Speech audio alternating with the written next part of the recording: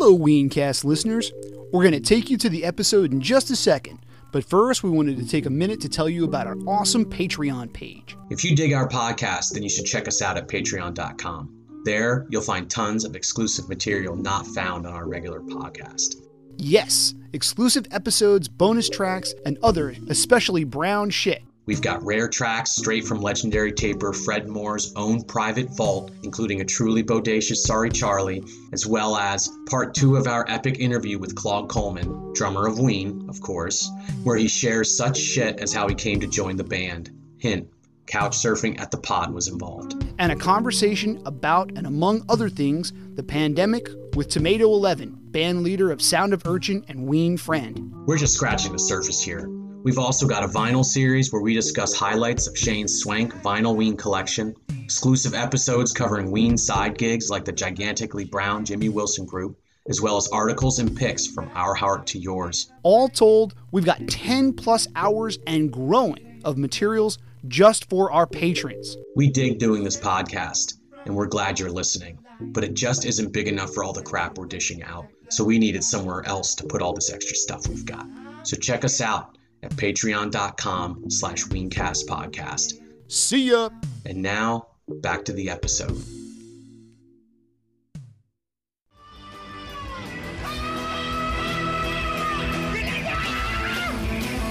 Weencast, a Ween podcast with Shane and Rory.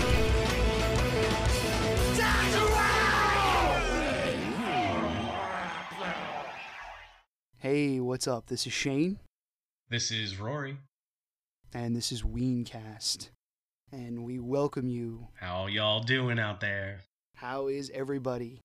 So, we're going to go back to doing one of our legacy shows, so to speak. We're going to go back in time, as Huey Lewis once said. Before we do that, we have a couple of shout-outs we'd like to make. First and foremost, we had mentioned at the beginning of our last episode that the show is now available on iTunes, and we are now available on Stitcher. Yeah, check it out. Basically just like a podcast app. So it's just like if you don't get into the whole like podcast on iTunes on your phone, it might be a little bit easier to just do it on Stitcher. You know, I don't know. But if you search for Ween, it will come right up. You don't have to scroll through any pages or anything like that. Just do a search for Ween. Comes right up. So it's awesome.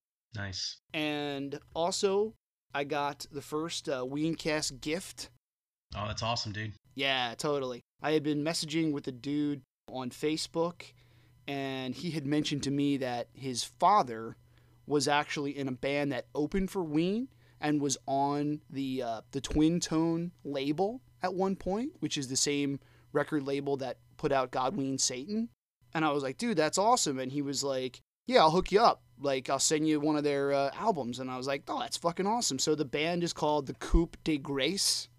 Coupe, C-O-U-P-D-E, Grace, like a French kind of thing. Coupe de Gras? Yeah, it's like Coupe de Gras, exactly. That's what I've been calling it, but it's actually the Coupe de Grace. I'm sure that's kind of like what, they were going for. Wow. So it was really cool of him to send me that. It's the album that he sent me is called The Art of Survival. I think he said it was their second album. I didn't do a whole lot of research into the band, but I did listen to the CD, and it's really cool. It's like an alternative rock with like a little bit of like a metal like edge. So thank you so much. Dude's name is Mike, and thank you so much for sending that to me. And if anybody else wants to send us anything, we're accepting of all gifts of any sort, and we really appreciate that. Yeah, thank you very much, Mike. So we're going to go back in time tonight, and we're going to talk about the end of the Paint the Town Brown tour. So this is going to be August 28th. We're almost 19 years to the date, 1999, the Electric Factory in Philadelphia. So we're back going to our local shows at the time, which was the Philly shows. Back to Philly, and now at a new venue. Back to Philly. They had played the Trocadero previous to this, and now this was sort of their step up in the world, so to speak, their step up for the city of Philadelphia. So they're playing a bigger venue, which is the Electric Factory, a legendary rock club from way back, I guess, in the 60s, really, is when, I don't know exactly when the place opened, but it was around, I know, like, I think Hendrix played there, and, that was one of like the places during like the I think it was around since the 60s. I don't know. Do you know a little bit about it, Rory? I'm not sure exactly when it started, but I know it's been, one of the consistent venues for a long time. Yeah, it's definitely just like one of those things. It's like everyone just knows like the name, like, oh, the Electric Factory. It's just always been, especially at that time, was just always one of like the best like places to go, and just a legendary Philadelphia rock club, basically. So this is the first time that they had played there, and it's the last show on the Peyton the Town Brown tour. It was the last show of the summer, and we were there. Yes, indeed. You want to talk about a little bit about getting down there?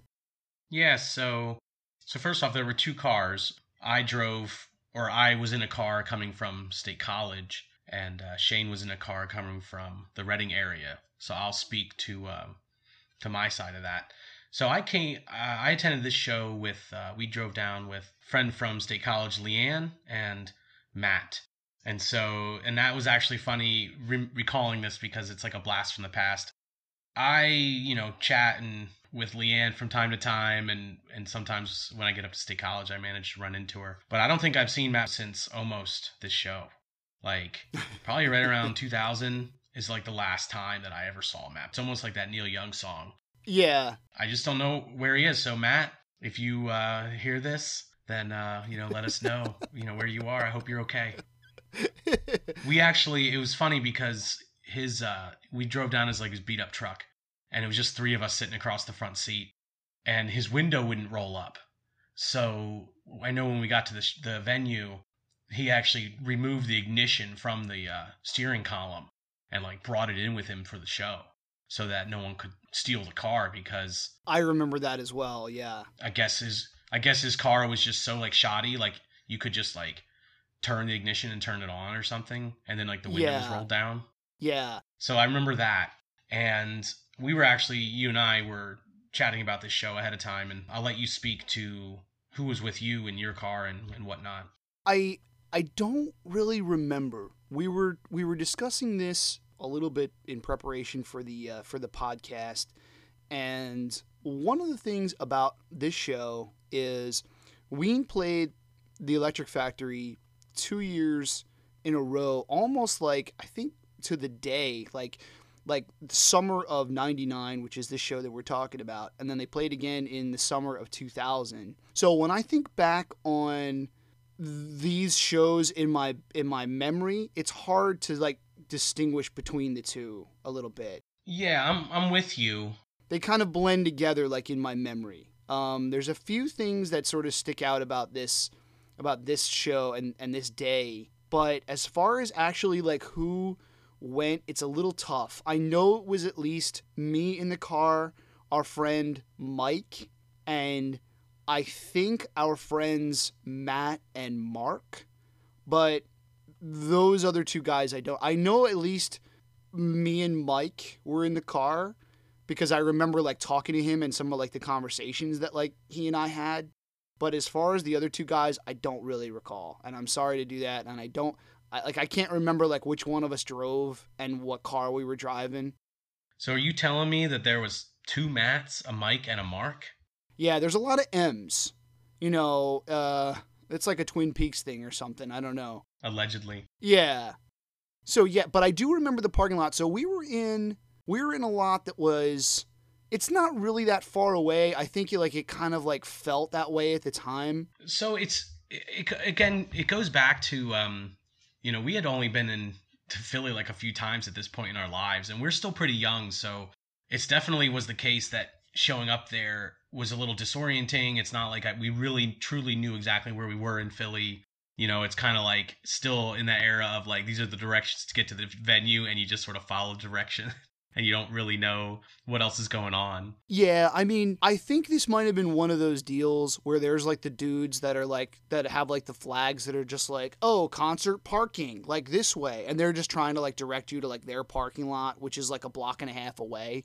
Whereas there definitely is a parking lot of the Electric Factory in and around the building, because I've parked in it. You know what I mean?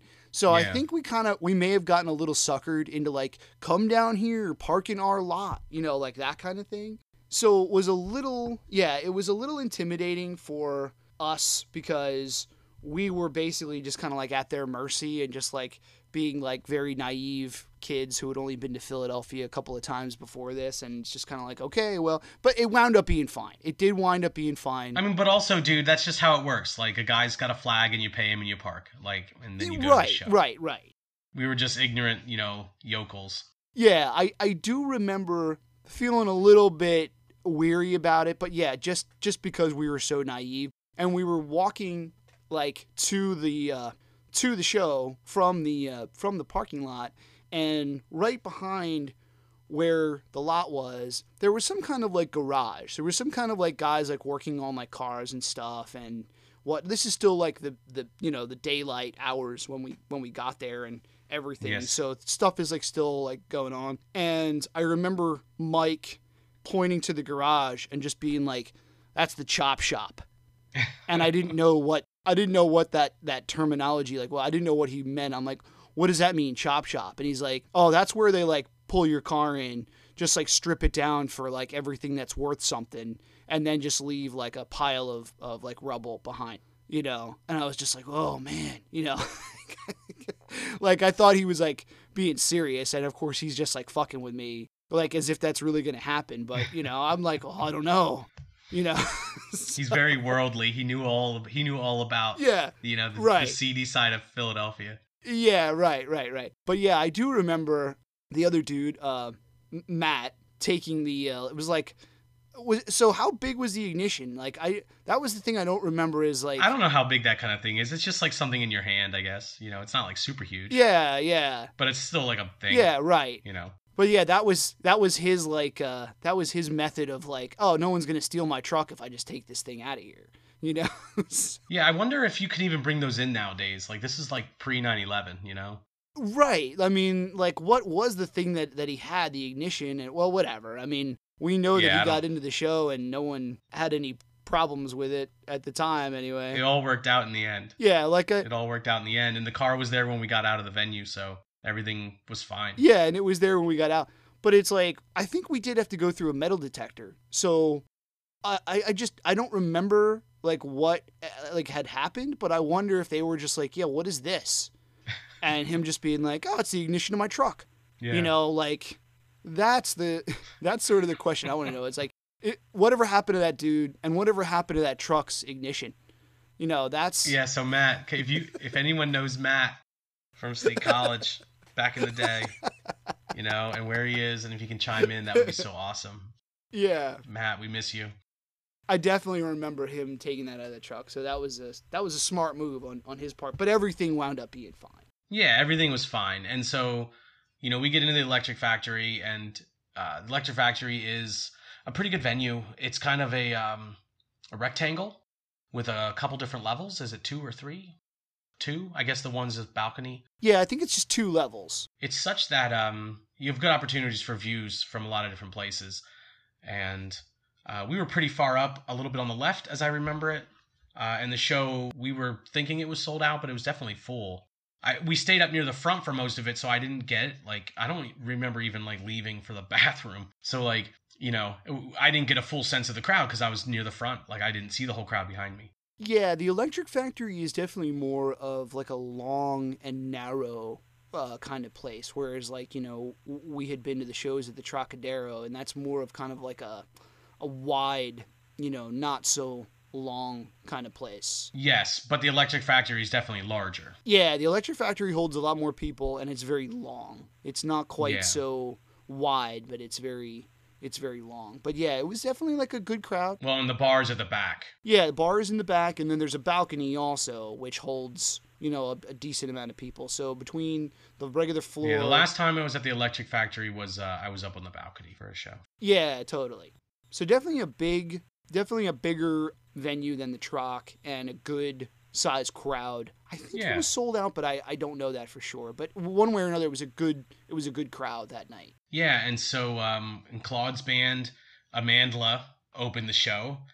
We hope that we pronounced that correctly. We realized we were couldn't remember how to pronounce that. But so anyone want to help us out, that's cool. But Claude's band opened, which was cool. Yeah, I don't know if I ever saw his band other than that night opening for Ween at the Electric Factory, but I definitely have both of their CDs, and the first one, both of them are good, but the first one, Falling Alone, is very good. So if there's anybody out there who's never heard that CD, check it out. It's Falling Alone by Amandla. Great band, and a couple of great albums there. Totally. I Google searched before we got on tonight exactly these words. I wrote, "How do you pronounce Amandla Claude?" And it didn't give me an answer. Claude. Get Claude in there. You know. That's awesome. But yeah, so anyway, I mean, that takes us up to the show. Do you have any other things you want to say before we get on to the set list? No, I do remember Claude's band being very cool. It was the first time we had ever heard them. Yeah. And I do remember totally, it being absolutely. really cool. Yeah, absolutely. No, it was definitely great. And it was a festive beginning to the evening, as we'll about to mention a little bit later about Claude for the evening and things that make this show special. So, totally. So him opening with that band, that was definitely made the show special, and it was definitely a great way to get things started. Yeah, great treat. Yeah, for sure. So, you want me to read the set list? Yeah, please do.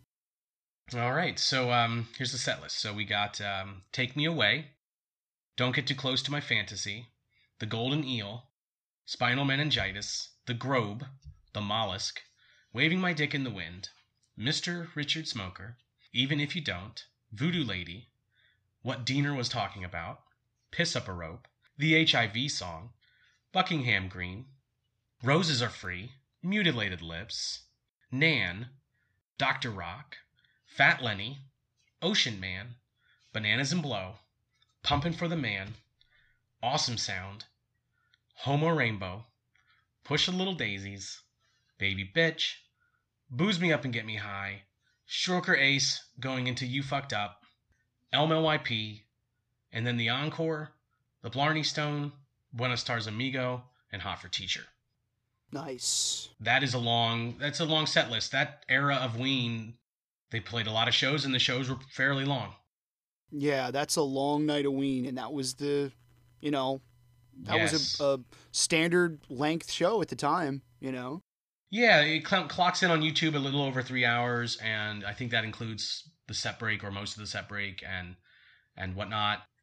And so yeah, it's a pretty good length for a show, and that's a good amount of songs. So if we want to talk about some highlights, the one of the things that this show, it's interesting because it's in Philadelphia and it's the last show of the tour. So we had seen them previously in Toronto, one of the first shows of the tour. And this is now, 25, 28, 30 shows later. And so it's awesome because it's in Philly and it's the last show of the tour. So it's kind of like there's this vibe to it. There's definitely, you can tell there's extra energy. And seems like there's always extra energy when it's in Philly. And to have it be, the end of the show, the end of the tour. So there was a lot of banter. There was, sometimes there was longer gaps between songs because there was some sort of more banter going on because they were having fun up there. And so before the show, they mentioned that they'd been touring for 6 weeks and this is the last show. And then also it's cool because they announced that it's Claude's birthday at midnight. And so that's one of the awesome things about the show that made it special was that, you had Claude opening up with his band and then it's like, wow, it's going to be his birthday at midnight. So it was, so there was just this great energy to it. And so just starting off, they just had this cool banter. They opened with Take Me Away, which I don't know if that's, I know that that's an opener other times, but I don't know how often that's if that's a classic opener or not. But one of the things that I remember is that it starts loud and a lot of the show is just blasted out. They were just really high energy. Yeah, totally. And, they mentioned a bunch of times about, it's great to be back and this is the last show of the tour and also that it's Claude's birthday. So you can tell that, they're relieved and they're, just having fun with it. And it's just okay, hometown show that, this is the end of the tour. You know what I mean? It just has a very kind of fun, light mood to the whole night, Absolutely. They they keep mentioning that it's like, oh, it's going to be Claude's birthday soon. And just like, it's just, just a great, like you said, great banter in between the songs and just a great time. But yeah, there's definitely a lot of like loud rock in your face in this show. Yeah. They play Don't Get Too Close as the second song, I believe, and I always love it when they play that. I know it's not like a rarity, but I always get jacked up when they play Don't Get Too Close. Yeah, I love that one too. Totally. At the beginning of Golden Eel, not to bring it, the mood down or anything like that, but there's like a feedback problem. So every time, the music is fine, but like every time that Giner goes to sing one of the lines, it just does like a loud like like that, and you can't hear like the first like couple of words of totally of the song, like of the line. And he kind of just like brushes it off at first, like, oh, okay, well it'll stop after. And then it's like after like 3 or 4 lines of him going to do the lyrics of the song, you can tell he gets like pissed off for a second. And I remember that too. Like I remember him looking like to the side of the stage after it happens for like the 4th time and just yelling like, hey, what the fuck? Like get that fixed or whatever. Like, and then after that it stops and it doesn't happen again for the rest of the night. But it's just kind of like one of those things of just like, whoa, like why is that doing that? Yeah. But they fixed it and it was fine. But you can hear it when you listen to the recording of this show. Yeah. Oh, and if I was on stage, I bet it would be even more annoying. Yeah, but I do remember him getting like pissed off there, like, hey, like, fix that, whatever's causing that, fucking fix it, But just a real quick, like, technical difficulty, didn't stop the song, they didn't stop playing or anything, like that, but those things happen from time to time. Voodoo Lady has a nice jam and definitely has the talk box, which is like the tube. We had talked about that in some of our earlier episodes. Like this night definitely has Diener rocking out on the tube, Peter Frampton style. Yeah, he definitely rocks that out, and they definitely rock Voodoo Lady out. This is definitely a big jam. Yeah, I mean that at the time was, for the most part, always a good long jam. Yeah. I don't think they really jam it out as much anymore as they did back in those days. But that, at the time, Voodoo Lady was usually a pretty extensive jam out. Yes. But it was just a good rendition. I enjoyed it. Yeah. I always enjoy Voodoo Lady. When they do what Diener was talking about, Giner sends that out. He says, this is going out to my new wife, Sarah, which, not to get into the personal side of Giner and Diener, but I don't think that he's married to her anymore. But he throws that in there, and then they play what Diener was talking about, which everyone knows and loves. It is what it is. So be it. Yeah. But yeah, the Roses Are Free is kind of... we were talking about this before the show, and ends up being a bit of a focal point for this show. Do you want to kind of say a little bit about that, and I'll chime in? Well, sure. So, we talked about this in some of our earlier episodes as well. Everyone knows that Phish has covered Roses Are Free, and it was sort of before Ween could really make like a live version of it. It happened in the mid-90s, and, I'm sure that they just liked the song and started playing it in their heavy rotation, but their regular live rotation, whatever, Yeah, they played it a few times. Phish played it a few times, like 6-7 times or so in 97 and 98, I believe, that kind of era, and 99, and like for the first time in December of 97.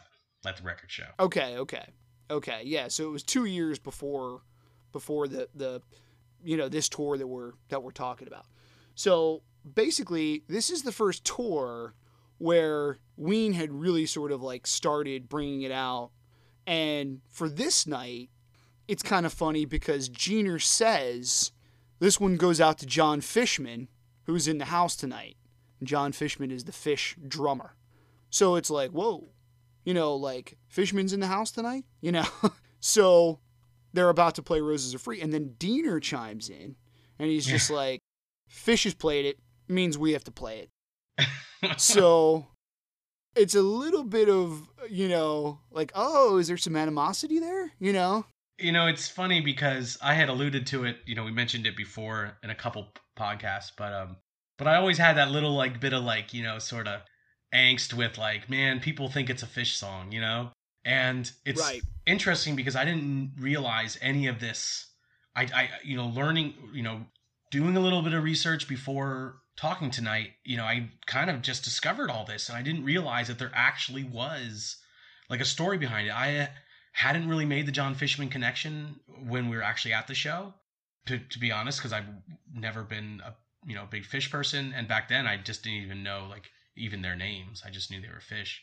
And so then it's interesting because one of the things that I noticed when I was looking at some of the things for the show is that they played this show in Toronto, and one of the things that I commented during the Toronto podcast is that was the 7th time that was ever played. Yeah, so that was really early. And I was thinking, I remember my comment during that podcast was I can't believe a song that's played so often from Chocolate and Cheese. Here we are in '99, and it's only the 7th time it's ever been played. I made that comment, and so right. And by the time we get to Philadelphia, it's the 32nd time it's been played. So they're basically playing it every show or almost every show on this tour. Yeah. Like I haven't actually gone and looked at every show's set list. Well, it must have been because, if that was only the 7th time, you'd have to count up how many shows happened in between. Well, that's these a lot, because they had a lot of shows. Yeah, it must have been, or maybe there was 1 or 2 nights where they didn't play it. But, I would assume that they played it every night of that tour. If it's up to that many at this point, then, Yeah, and so I discovered that, and this is from an excellent discussion of the history of Roses Are Free on the Phish.net website. But I discovered that earlier in this tour in Seattle, that Diener apparently they introduce it by saying that they're trying to take it back from Fish, and so I didn't even realize that. And then they played all these times, and then to have them sort of mention that Jon Fishman's there, like that's kind of. It's interesting. I didn't realize all of that drama was happening and whatever was going on there. And so I think I want to say that like that people have sort of made amends and so it's not like a thing, but it's just interesting that at the time there was this little tiff about Roses Are Free. And I didn't, because to be honest, everyone out there, like it's kind of, to me, I always felt like, man, it's kind of the overplayed, song. And I like the song. I don't have any, I love it. But just to say that it's kind of played a lot, and sort of like a lot of times when I hear it, I'm kind of like, can we hear something else now? At the live show, and I'll even comment when it's like, oh, this show didn't have Roses Are Free. Like it's almost a big deal when the show doesn't have Roses Are Free now. And so I'm on the record for that. But nevertheless, I didn't realize, it's interesting that all of this plays into the entire history of that song. Right. One other thing about that, and we'll get to this sort of at the end too, but towards the end of the show, the Reverend Bill Fowler comes out to play guitar. And I do remember, I think it might have been Mike pointing this out to me that night. If it wasn't that, then I definitely remember hearing about it and reading about it like afterwards. But he had like a piece of tape on his guitar when he came out, and written on it like in like black marker was "fuck Fish" with a PH, fuck. That's clever. And I think it was Mike who like saw it and like said like, oh, it says "fuck Fish" on his guitar. But from what I remember from either us noticing it or, like I said, I definitely like reading about it like after the show, that definitely happened. So I don't know if that was just one of those things of like, oh, well, if you guys are going to be, polite about it, I'll be the one who's just going to be like a blatant like asshole about it. Like, Yeah, I don't know the full ins and outs of that, but it's funny. That's kind of what I would assume is like, like B.L. is just like, oh, I'll just tell him to go fuck himself while he's here tonight, Dude, you bring a show back to Philly for the final night of the tour and shit's gonna go down. Yeah. But yeah, I mean, so that was notable. Bananas and Blow has this great extended intro. It's almost like the salsa dance or something, It's like really cool Glenn sounds great on Bananas and Blow, was something that I noted. Right. Jeaner like opens. It's funny because introduces the song. He's like, "We're gonna bring a tropical feel," and then it totally does. Like that intro's totally does, and like they don't do that intro all the time. Yeah, and real quick, we talked about this on a couple of our other episodes. Because we talked about 2 shows from this year. One at the beginning of this tour, like we mentioned, from Toronto, and then the January 1st '99 show. But here we are again. It's the end of the Painting the Town Brown tour, and we're hearing some White Pepper songs, and you have to remember, like, White Pepper isn't out yet, Yeah, totally. So, and by this time, they had been playing these songs pretty much like that whole year of '99, so we might have been starting to get to know them a little bit. Anything that they had played from the January 1st show, at least, Yeah. I know that we had, like, gone back and listened to those those songs and whatnot. But, you're mentioning Bananas and Blow. It's like, okay, so it's not really finished yet. It hasn't been finalized yet. Still like a new song. Yeah. And there's a couple more that we'll talk about. Even If You Don't was in there, and The Grobe. Yes, The Grobe, which was one of the earlier times that was played, which was cool. The Awesome Sound is one of the rarities on this show. Totally. When that came on, and it was a jam, and I probably wasn't super familiar with it at the time, because this is still back in the day, and so I might not have. I can imagine myself not picking up on it, but then shit just got brown, like when Awesome Sound comes out, the shit gets brown. Yeah, and it was actually like kind of funkadelic, like it was interesting, like. And that's another thing is I don't know how many times I've heard Awesome Sound live. I'm not sure if it's played that way in other times, but it was cool. Like it was a good rendition, for sure.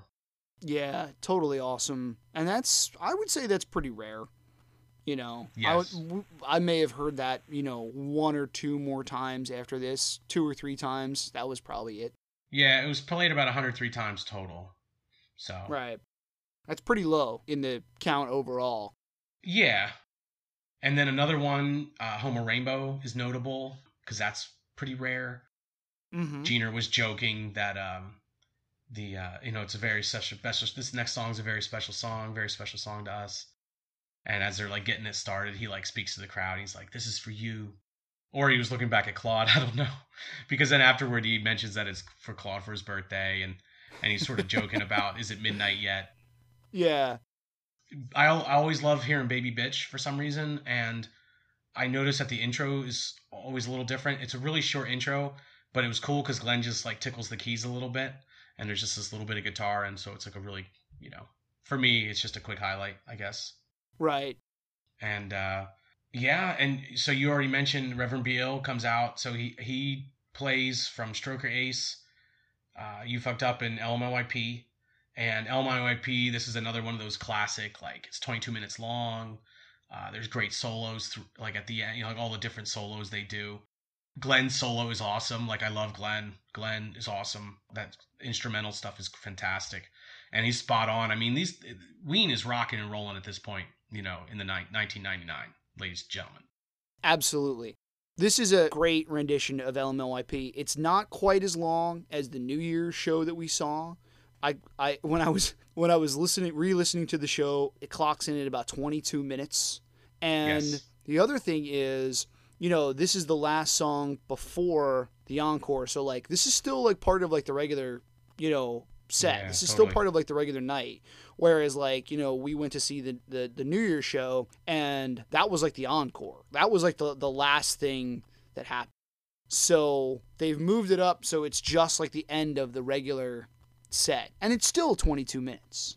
Yeah, and it's cool because Reverend Beale, I definitely, the intro seems a little different, and I think I'm listening to it, not seeing the the show, but thinking that you can hear Beale's guitar kind of wailing away a little bit there, which is cool. Gives it a slightly different flavor. Yeah. So yeah, it was a great way to end the regular set. And then you have your, standard, like, I think they step off stage for a couple minutes and then come back for the encore. The Blarney Stone is notable because this is like it's a ribald song to begin with. Like, they get kind of raunchy. But there's that part where they just start talking about all his ailments, and that's usually like part of the live show. And I just remember one of the ones, he's like, there's tumors on my sack. Yeah, and before he starts talking about all the ailments, he's like, Kirk, let me get some of that, man. Like, Kirk, do you hear me, man? And then they give him like all the echo, and it's just yeah, it's great. No, just it's all fantastic. like distorted. Yeah. And it's one of those songs where, like, if I had to be honest, it would be low ranked in terms of my total echelon of Ween songs. No offense, but like when it's played live and it's this ridiculous and they're just like doing this, I mean, it's a lot of fun. And so so they're coming back for the encore and doing Blarney Stone, and then they start talking about, oh, the birthday boy is something he'd like to do, because it's Claude's birthday, or it's almost his birthday at this point. I don't know exactly what time it is. And then I guess he's got to be off stage, so bathroom break or something. So they're like, oh, we'll do a quick bueno before the birthday boy gets back out or whatever.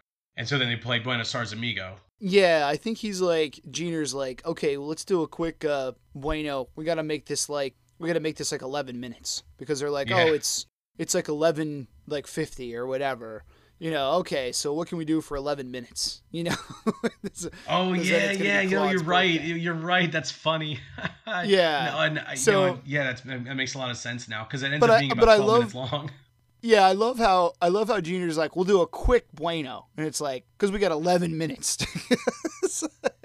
Oh, that's real quick, Like, that's perfect length. It winds up being like the perfect length, actually. But yeah, no, and they're like jamming it out, and like, it's loud, and it's not like a quiet version of the song at all, and they're definitely just like making it go a little bit longer. Yeah, to get it in. You can tell if you listen back to it, it's like the regular like pacing and everything, and then Diener just starts like into like a guitar like solo of just, all right, I'll just make some shit up. Like let's just jam it out, and it's just Diener just starts it just like tearing it up on guitar with just random, shit. Yeah, no, it's great. But yeah, it's a very cool rendition of Buenos Tardes. Yeah, and right at the end, Jeaner's like, they're like doing the little jam at the end before he's like, we'll see each other again. And he's about to do that part, and he has like a line where he's like talking to the crowd. He just is like, brothers and sisters. Something to that. Like, that's what he says. I don't know if I'm getting the tone right. Yeah. but he sort of just is like, brothers and sisters, we'll see each other again, which is fun, and so they're having fun, and that's what's one of the memorable things about the show, because it's Claude's birthday, and so then they sing happy birthday, which is cool. And then of course Claude, if people aren't familiar, one of the Claude songs, it's almost like it's like Hot for Teacher, and so they play Hot for Teacher, which is a pretty rare song in the grand scheme of things, although this was sort of like the Hot for Teacher like era. Yeah. Like from like 98 or so to like the early 2000s, like it was played pretty commonly. So like it was definitely not the first time we heard it or anything, but it's always a classic like Claude song. So yeah, and it's still pretty it's pretty low on the total times played list on Brown Bass. But yeah, they were doing that a lot in this like era of the shows, totally. Yeah, and we also had a question, so apparently like Jeaner is like, this is going out to, Jay Sanchez, our roadie, and Jay Sanchez, our roadie, is going to play in on the song on guitar. On Brown Bass, it says it's Jay Fernandez. So I'm not sure, who that is. If someone knows that person, can give a shout out. Like, so I'm wondering if it's Jay Sanchez or if it's Jay Fernandez, or maybe it's Jay Sanchez Fernandez. I don't know. Maybe it's Sanchez Fernandez, but he goes by Jay. Yeah. Anyway, I just was wondering if anyone might know. I'm hoping that his real name is Jay Fernandez, but they just call him Jay Sanchez just because it sounds so much better. I just love Sanchez. Just sounds great to me. Yeah, I mean, anyway, so if anyone out there in the web universe can clue us in, that'd be great. Whoever he was, he must have had a great voice, because you can hear him come on and like introduce himself and just say like happy birthday to Claude, and like, oh yeah, Claude is the man, and it's just like this real gruff sound, and like, yeah, what's going on? Like, he just has this real, he's got a great roadie voice. Yeah, he's right, he sounds like a roadie. Exactly. That's a good so whoever he is, he's the man. and he sounds awesome. Yeah. So anyway, yeah, man, that's the show. And as I mentioned, it clocks in at like 3:02. So that's a pretty good length, even though that also includes, some downtime, and there's the banter, which slows the songs down, but it's still part of the evening in a way. So it's a great length for a show, and a lot of great songs, like in terms of like great performances, renditions of songs. absolutely. The one thing that I noticed, I was, looking at Brown Bass, and, so I thought it was a great show, and there's all this banter, and it's like this exciting night in Philadelphia, last show of the tour, etc., Claude's birthday, etc. So it's interesting because it ends up being, listening back, it's like, wow, this is a good show. But when you look at the numbers, ends up being almost like, for lack of a better word, like a quote unquote like regular Ween show. Like at this point in the tour, most of the songs that they're playing are like being played almost every night. And so it's almost like, if you had seen them, like 4 nights in a row, like leading up to Philadelphia, all the shows would have been pretty similar. Yeah. And so it's interesting because they were doing that, and I get it. It's a natural thing. They toured for 6 weeks straight, basically like 30 shows or whatever. That starts happening. I think it's inevitable sometimes. But it's interesting that nevertheless, this show still ends up being like quite memorable and solid. It is a bummer. There weren't a lot of like real rarities. Like we mentioned, I think Hot for Teacher is the rarest jam song. It's 65 times. Homo Rainbow comes in at 100 times played, which is pretty rare. And then we also mentioned Awesome Sound. So like nothing like super rare. Like we had the last podcast we did was the Pittsburgh show recently, and there were songs that were like, in like the single and double digits as far as times played.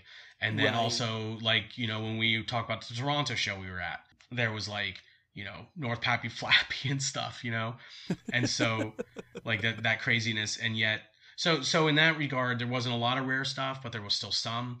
The one thing that I'll say about that is, they also might have been thinking, okay, it's Philly, it's the last night of the tour.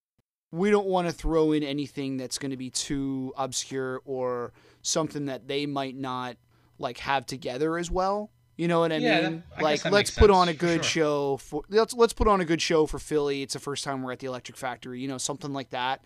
Whereas like, you mentioned the Toronto show, North Pappy Flappy, and that whole like Kareem Abdul-Jabbar jam that they did before LMLIP. It's like, they're just fucking around, and it's like they're not in their hometown. They're in fucking Toronto, Canada.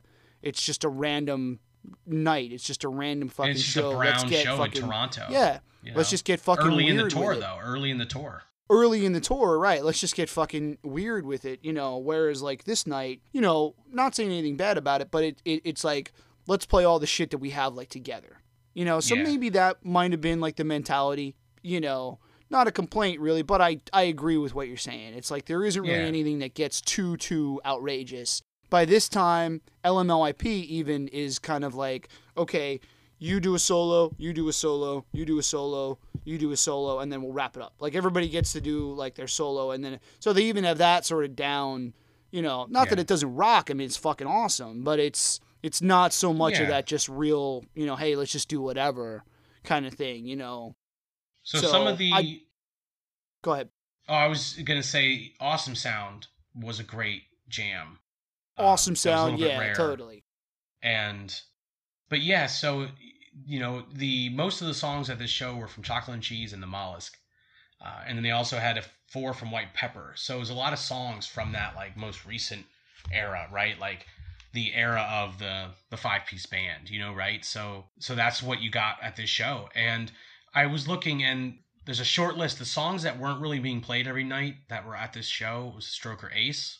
Wasn't like just every night during this tour. Nan wasn't. Booze Me Up and Get Me High wasn't really. And then Awesome Sound. Everything else was basically like kind of recurring during the show. Yeah, like we had mentioned before, you got some new songs, new songs at the time. Even if you don't, I'm pretty sure that was the first time we had heard that. Yeah, I think so. We had heard The Grobe. The Grobe. Yeah, I think we might have heard that before at the New Year's show and at the Toronto show, but I think it was the first time that we had heard, even if you don't. And then we had mentioned Bananas and Blow. there again. So this may have been. But that was on heavy rotation for this tour. Right. That was, but it was still a great early rendition. Yeah, it's still early, so it's like, yeah, that winds up being like one of like the favorites, and they play all the time. But at this point, they're still new songs, that haven't come out yet. So that's cool. Throw some new shit in there. You know what I mean? So a lot of the people that had just seen them for this show, and that was the only shows that they made it to for that year, those would have been, brand new to them. So that's cool. Yeah, totally. But yeah, I say, overall, dude, it was a great show. And it's fun. It's kind of hilarious listening back because, man, my memory is not nearly as good as reality. Yeah. Picking up on some of those finer details, I totally didn't catch that shit back then. Well, like we had mentioned at the beginning of the podcast, this is one of those shows that gets kind of like jumbled in, the memory and going back. And it's like, oh, those Electric Factory shows. But going back and listening to it again and listening to the whole thing, it's like, it is a great show. And, maybe not too many of like the rarities, but definitely everything is well put together for this show. And a great listen if you're just looking for a whole show. Good quality bootleg too. Yeah. I want to thank the YouTuber. You can go on YouTube and listen to this now. And that's Bugnish Bockwinkel, who we'd given a shout out to him a couple of times before. If you want to listen to just the whole show in one chunk, just YouTube it. You know what I mean? Sounds great. No complaints. You know what I mean? Great audio for a bootleg. Yeah, it's a great recording. I enthusiastically would say this would be a recording you could share with anyone. Like say, hey, you want to hear a Ween live show? And you could lay this down, and I think it would be a pretty damn good entree for them to get into Ween. Yeah. To your point about it jumbles together, it's like we went to see the Electric Factory again the next year, and we're also in the middle of us going to see them like 4 times a year, like year after year, kind of at this point. Like, so we're starting to rack up a good amount of shows, and so it's totally natural for someone to lead together, and when they're at the same venue, that's like tough. I remember that the second Electric Factory show, I was 21 by then. I guess you were 21 too by then as well. I may have been, but I don't know. I don't remember. But like, I have a bad memory because I was first show that I was at in 21, I think. So like, I was totally like drinking too much. But like, so anyway, it's kind of like the Electric Factory show is just kind of blended together. And so it's nice but that's why it's nice to have such awesome, audio to listen to on YouTube. Thank you, Bugnish Bockwinkel. Yeah, totally. Because you get to go back and listen to it and be like, wow, like I had forgotten a lot of that stuff. And like now it doesn't blend in together because, the show has a lot to commend itself on its own. Yeah, absolutely. So get out there and listen to it, guys. Get out and listen to it. Yeah, it would, like you're saying, it would be a great show to turn someone on to Ween with. And especially if you have someone who is just like a rock guy and sort of like the more like softer side of Ween might like turn somebody off. This is a good example of a show where it's like there's not that many like quote unquote slow songs. If I that's true, you're right. Say so. It's a very like rockin' show without sort of like that like softer edge. You know what I mean? So that's kind of cool. You know what I mean? Like they just want to have everything as like a rockin' tune for this night. But we'll sort of wrap it up. So we do go to one more show in 99, which will be our next episode. Yes. This was the last show of the Paint the Town Brown tour, like we had mentioned. They played some shows in the fall of 99 as just what's called the fall tour. Started on Halloween, or I believe. Yeah, right before Halloween. Yeah. Right before Halloween, the night of Halloween, and then about 6 or 7 shows after that in November. And that would be the end of the shows for the year. So we won't tell anyone right now which show that we saw. You're going to have to tune in for the next episode for that. But that will be our next... You have to tune back in. You can guess which one could it be. Yeah. Which one do we go to? So that'll be the next episode. And yeah, we want to thank anyone who's listening to this. As we mentioned in the beginning of the show, check us out on iTunes, Stitcher, YouTube, archive.org. Hit us up. Our email is everything's Weencast Podcast. So it's weencastpodcast@gmail.com, or on Twitter, it's @Weencast Podcast. please, anything that you have to say, if you were at this show, we'd love to hear about it. Your comments, your questions, anything anybody might have. We'd love to get anything.